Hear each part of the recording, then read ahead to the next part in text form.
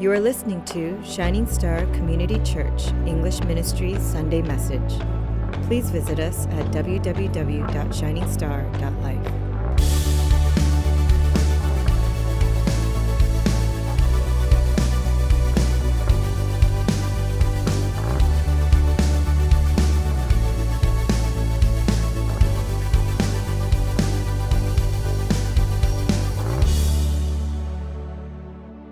So if you ask people what they think life would be like in heaven, many would say, well, first of all, we'd all get our wings, duh, right? We'd all get our wings, and then we play the harp on our individual clouds. Like heaven is one big harp orchestra, and we all sit on our fluffy clouds playing all the live long day in our togas, by the way.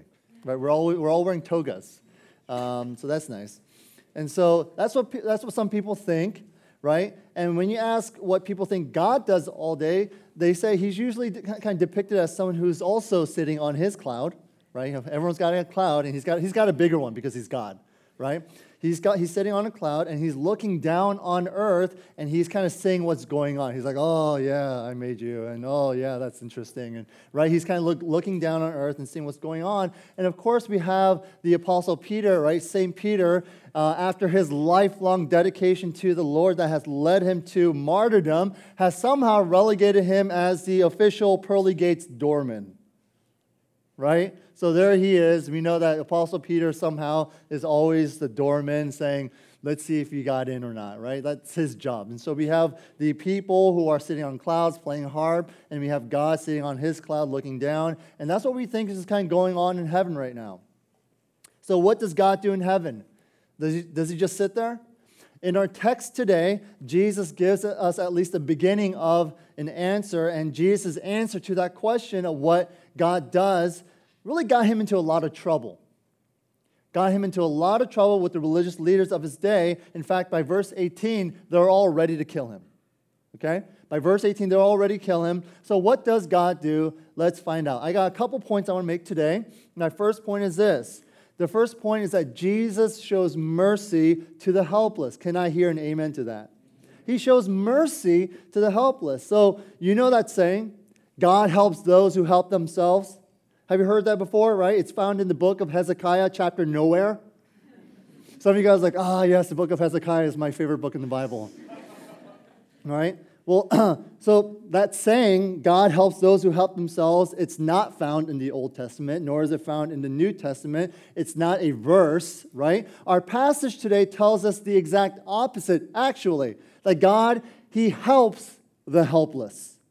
God helps the helpless. Not just those who help themselves, but those who can't help themselves. Now, there's a lot of ways in which people might be considered helpless. And this man in our passage today, he kind of fits the bill for every kind of aspect of helplessness. First, this guy was lame, right? Like he was a cripple. He had been an invalid for 38 years. Like even if he wasn't born a cripple, being an invalid for 38 years of inactivity would make it pretty much impossible for him to be able to walk or function physically. This guy was completely physically helpless. But not only was he crippled, not only was he lame, he was also alone. It says in verse 7, "Sir, I have no one to put me into the pool." In other words, I have no one to help me. I'm all alone. But here's the thing. Before we all start saying, "Oh, poor guy," before we feel too sorry for this guy, you need to think about why he was alone. Because the years and years of helplessness had made him bitter. It made him bitter. Now, we don't see that at first glance here, but as you keep reading, it becomes clear, okay? When he was healed, there was no sign of gratitude. And when the Jewish leaders rebuked him for carrying his mat on the Sabbath, the old man blames Jesus for healing him, right? Not only that, as soon as the healed man finds out that it was Jesus who healed him, he runs back to the hostile leaders who hated Jesus already, and then says, "I'll turn him in. This is the guy." This man wasn't just physically helpless, he was twisted inside too. Something was messed up. So there he was, this crippled, hopeless, friendless bitter man, but his helplessness actually went even further because he was also bound by cruel superstitions. Do you guys remember back in the day when we used to watch TV? Do you guys remember, I'm talking to more of the people my generation, do you guys remember the commercial with Miss Cleo? Yeah? Yeah. Anyway, so she would say, I'm not going to do the accent, okay? But she would in her commercial say, call me and I'll predict your future and so on and so forth, and I'm a psychic and I can do all, she didn't say what I just said, right? But she's pretty much said that I can tell your future and all this stuff. Now there's, around my house, there are palm readers, there are psychic readers, fortune tellers all around us, and they pray. They prey on the desperate. They prey on the ignorant. Well, here in this passage, we have a first century version of that, okay? And I want to explain. Now, the text doesn't tell us why the sick people congregated here by the pool of Bethesda. But some scribe along the way penciled in the reason right after verse 3. It's in a footnote, and this is what it says. Waiting for the moving of the water, for an angel of the Lord went down at certain times or certain seasons into the pool and stirred the water. Whoever stepped in first after the stirring of the water was healed of whatever disease he had. Okay? This is the superstition that was marked. This is why people congregated around the pool of Bethesda. Now, we have places like that today too. There are people who want to get baptized in the Jordan River. Why? Because that's where Jesus was baptized by John the Baptist. Not only that, that's where the Israelites crossed into the Promised Land. I mean, honestly, that'd be pretty cool getting baptized in Jordan River, right? But some of these people want to get baptized there because they think it would be spiritually more significant. That their baptism in the Jordan River would mean that they have received a greater blessing than if they were to get baptized in a pool or in a tub or, here in the Potomac or something like that. That their baptism would have greater significance. Some people also believe that by touching and kissing the bronze feet of the 12 apostles in the Vatican, which I was actually able to witness, would lead to a greater blessing and healing. So some people, they travel all the way across the world to get to the Vatican, to get to Rome for this. They spend what little cash they have to make a trek to get this blessing so that they can all slobber on this one toe, right? I'll tell you why superstitions like the examples I've given and like the text today tells us, I'll tell you why it's so pathetic and why it's also so harmful, okay? Just think about the implications of what this crippled man believed. This lame, crippled, helpless, hopeless, alone, lonely man, he believed that somehow God set a foot race up for the lame, okay? Not just kind of some, hey, do your best type of race. An actual race. The first to get there wins the crown. The first to get there gets healed. Other people, they beat you to it. You know what? Too bad. If you can't afford to get there, you know what? Too bad. If you're even too sick to be transported there, then you know what? Too bad. Better luck next time, and guess you'll be missing out on the greatest miracle of blessing and healings that only apparently the rich and the relatively healthy and mobile can enjoy. And so this makes God into some twisted and sadistic being with a sick sense of humor. You guys get what I'm saying? But folks, praise be to our God. That's not our God. That's not the God of the Bible. God, He doesn't help those who can help themselves. Now, God, He can certainly help and certainly heal people and has healed people in so many different ways. But it would be an error for any one of us to say, this is how God heals. Does that make sense? God has healed people through crazy ways. Through prayer, through the anointing of oil. He has healed people from placing hands on people. He has healed people, yes, by going to Jordan River too. There's been so many crazy phenomena and miracles that have happened, but for us to say, the pool of Bethesda is the only way that God can heal, that is wrong. Folks, that's not our God. If healing and deliverance is really a matter of our own efforts, then it would only be available for those who have the most friends. It would only be available to those who had the most money or those who had the most time, who are able to get to the healing waters first. And then it just ends up becoming who will be the first to win the healing game. And forget about all the millions and billions of people out there who don't have access to that healing water. This man was helpless. He was crippled. He was alone. He was bitter. And he was tied down by a cruel superstition. And yet, Jesus had mercy on him. Let me tell you a little about Jesus. Everyone say, praise Jesus. Here we have a picture of pure grace. A picture of pure grace. You see, this crippled guy, he was weak, he was alone, he was bitter, and he was confused, but Jesus still rescued him. How? Jesus shows mercy in that Jesus himself, he took the initiative. He took the initiative. Now, this crippled man, he didn't ask to be healed, right? This crippled man, he didn't even know who Jesus was. This guy, he didn't show any type of faith that would convince Jesus that he was worthy of being healed. He didn't say, if only I could touch the edge of your cloak, then I'll be saved. Or he didn't say, Jesus, if you just say a word, then I'll be healed. This crippled man, he didn't say, if only I could just meet you in person, then I'll be rescued and healed. No, none of that. This guy was in the middle of a whole crowd of helpless, hurting people. It was this man whom Jesus chose to heal. You guys get that? This unsuspecting, undeserving, sinful, this helpless old grouch who didn't care a lick about anyone else, who didn't even take the time, by the way, to thank Jesus for the healing. Jesus passed by so many others who were probably nicer folks, people who probably did a lot of good work in their life before they got sick, people who were kind, people who were equally in pain, but probably would have been filled with gratitude. If Jesus healed them, they probably would have been like, Jesus, thank you. I want to tell everyone about you. And yet, Jesus bypasses all those people and goes specifically to this one individual, this man, and Jesus chooses to heal him. Folks, this is the salvation which Jesus brings. A salvation that does not center on you and what you've done and what you could do. It all centers on God. Everything centers on God. It is all about His grace. It is all about His mercy. Can I hear an amen to that? That's why we praise Jesus, because we're like, God, there was nothing I could have done to deserve your goodness. And yet it was Jesus who bypassed everything, the brokenness, and He honed down on you, and He says, I choose you. God, He chose not the righteous, but the unrighteous.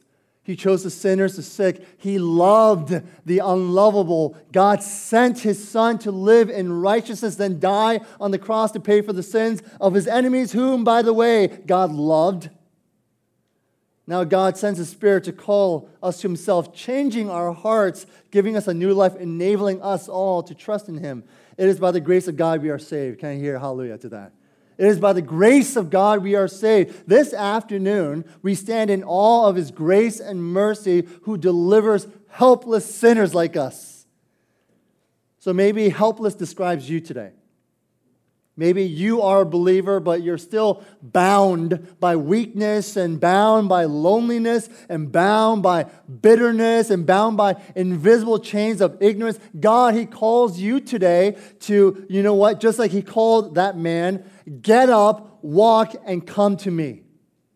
Get up, walk, and come to me. Let me tell you, oftentimes the path of healing is when we get up and when we walk in obedience to fight the fight, to get connected with others. We say, people aren't reaching out to me. You know what? Forget that. You reach out to them.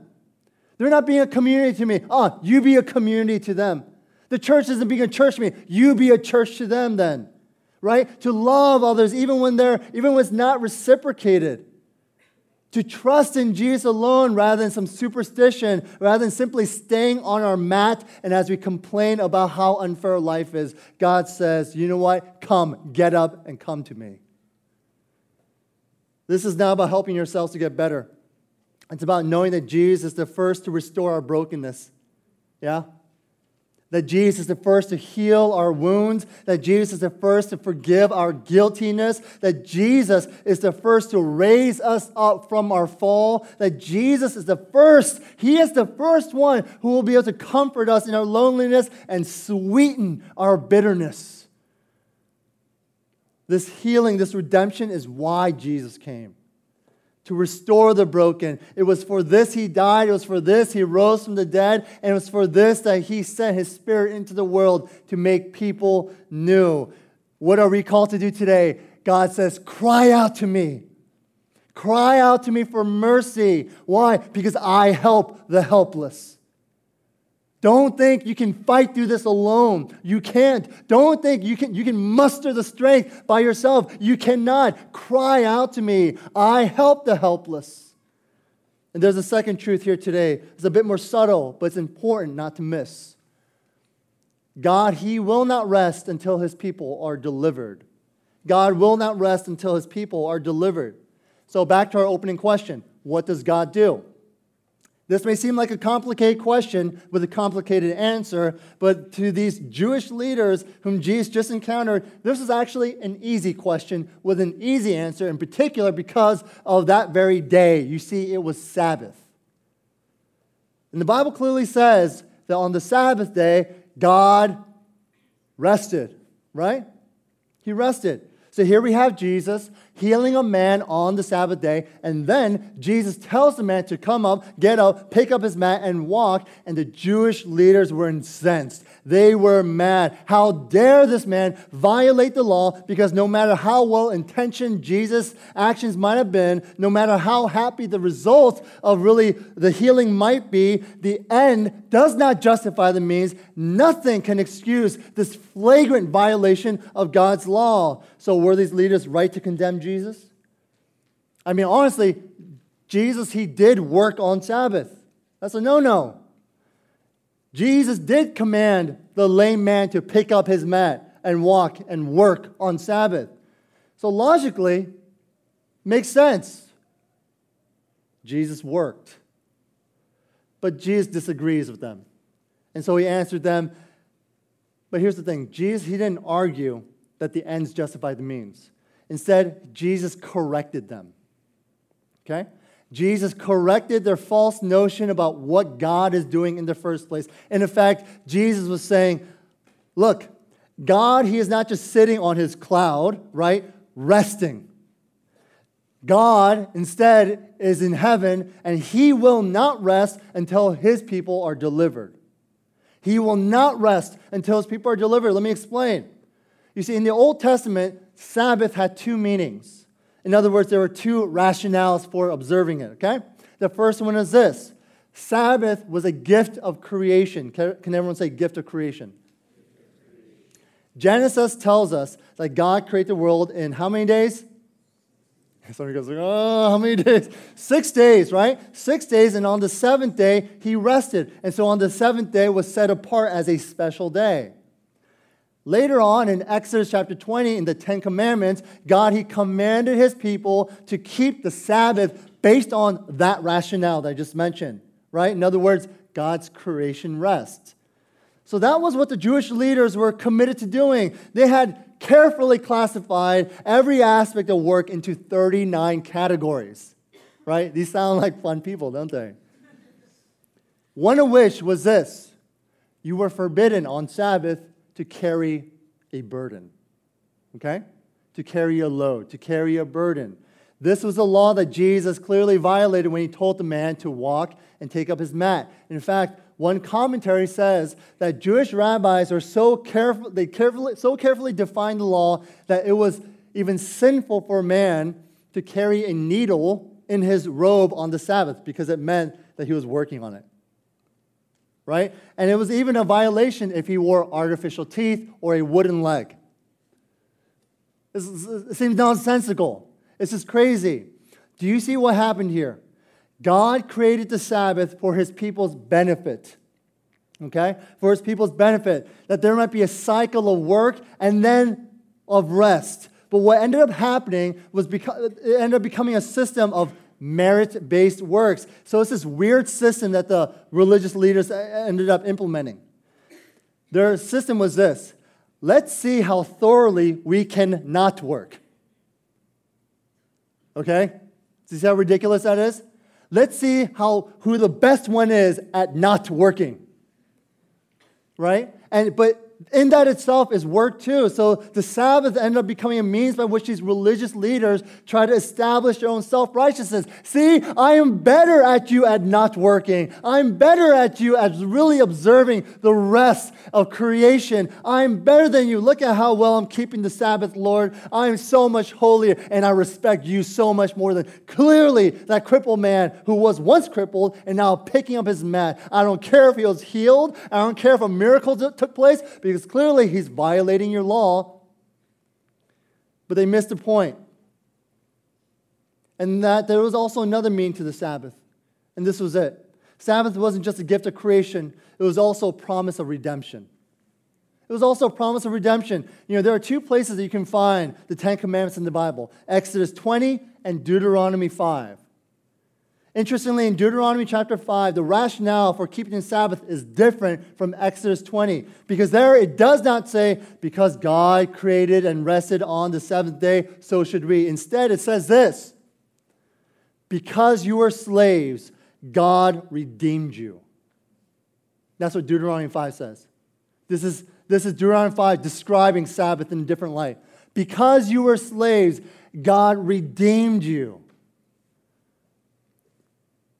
God was specifically talking about the Exodus from Egypt. And what was that Exodus a foreshadowing of? It was the Old Testament picture of God's ultimate redemption of his people through the gift of salvation in Christ Jesus, wasn't it? This Sabbath isn't just a time for us to come and rest in his presence at church or have a day out to go barbecue and play ball. Sabbath was a time for us to rest in God's presence, have a barbecue, sure, absolutely, hang out with church people, absolutely, but all of that is done with the reminder that God saves. You hear me? All done with the reminder that God saves, and he saves not by our works, but by his grace and mercy. It's more than just fellowshipping with one another that makes the church the church. It's the fact that we come together because the body of believers are covered by the blood of Jesus. And so therefore, the person next to you, right there, who is saved because of God's grace.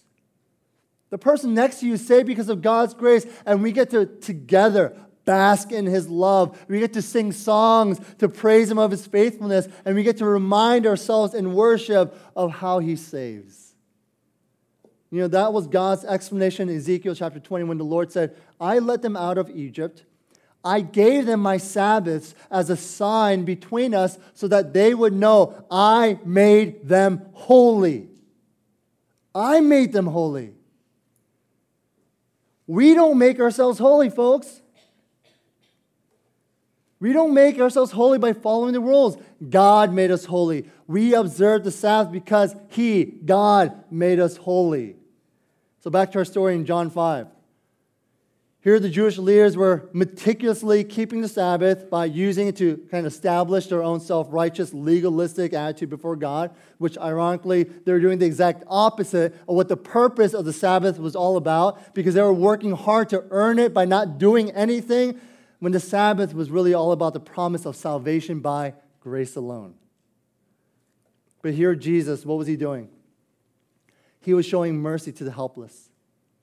Jesus is actually beginning to accomplish the plan of salvation here. This is why he came into the world, guys.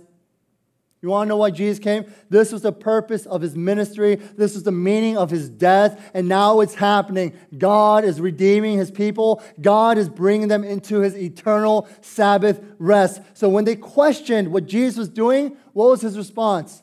In verse 17, Jesus says, my Father is always working, and so am I.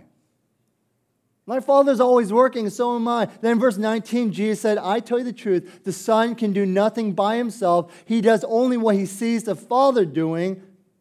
Whatever the Father does, the Son also does. To put it another way, Jesus is saying this. So you religious leaders, I know you're really mad at me. What you see me doing right now, in other words, showing mercy to deliver this helpless sinner, is exactly what our Father is doing right now.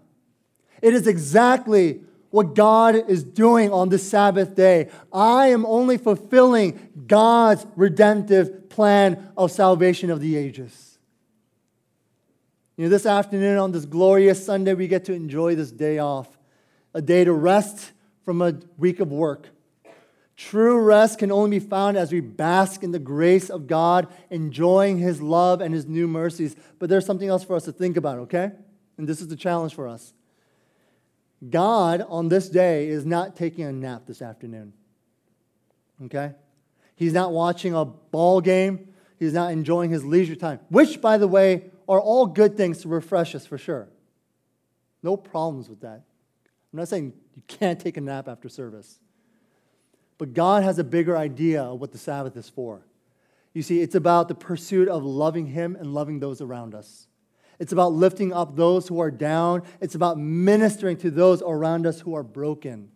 It's about being with those who are lonely. Did you know that you have people around you here, even though you're surrounded by people and you see them on a weekly basis, there are individuals here who are lonely? God is saying, minister to them. He says, befriend them. He says to love on them. You know what God's agenda is on Sabbath? It's not about just taking a nap. It's about feeding those who are hungry. And it's about giving water to those who are thirsty. And it's simply loving on the brothers and sisters that surround us as we all together collectively declare that it is God who saves us. So, I want you to go and enjoy this afternoon. It's amazing outside. Praise Lord for the end of the 100-degree whatever nonsense. Go eat good food. Watch a game. Go drink some kung fu bubble tea. I don't care. Right? All those things are good. But Sabbath, hear me out, is not a vacation. It's not a vacation. It's not where it's only about eating good food or watching a good game or drinking some good tea. It's about knowing that God showed mercy to the helpless and that He will not rest until His people are delivered. So what does that mean for us then? It means that the message of Jesus must always be in our hearts, must always be on our minds, and must always be at the tip of our tongue. So you see, we are only able to rest on this day and in His presence with one another because we know we are saved by Him. We can rest because God saves. God saved you, O helpless one. Find your rest in Him. Find your strength in Him. Grow in faith to minister to those around you and let the good news of Jesus that He has come to save and to give mercy to helpless flow boldly from both your word and life. Amen? Amen. Let's pray.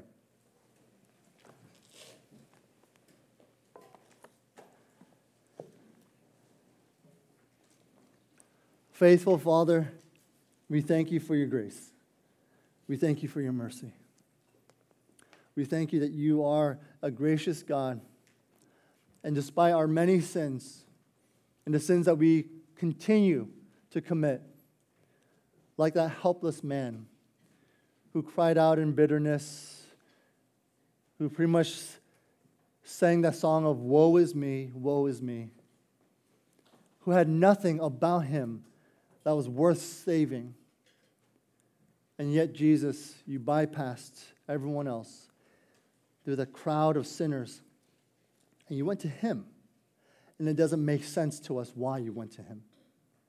Because there seem to be so many better people to have saved. There seem to have been so many more righteous folks, kinder people. And yet You saved that helpless, lonely, embittered man. We thank You for that story. It is not an allegory. It is a truth. And Lord, we thank You because I see myself in that man. And I think we all do too. Because if You look into our hearts, God, You know that there's nothing good in us. Not even on our best day. Yeah, physically we might be able to pull ourselves from our bootstraps and succeed in life and make money and make friends and do good things, charitable things and all that stuff. You see, Father, we thank You for this reminder that it is not that we are physically helpless, we are spiritually helpless. We are spiritually dead without You coming into our lives and rescuing us. We need more than a push from the back. We need more than just a modification of our behaviors or bad habits. God, we need this dead life come to new. We need, Lord, to be born again. And Jesus, only you can do that. So folks, maybe that's where you're at too. As we're praying, as we're meditating, thinking about the sermon, I want to encourage you guys. You see, God, he helps those who are helpless. He gives mercy and grace to those who are helpless. If you are helpless, cry out to him. God, I've tried everything my way. I've tried everything my way. And yet there's still a longing in my heart. There's still a void. There's still this darkness. There's still just a love for sin and the world. God, I am helpless. Save me from myself. Rescue me.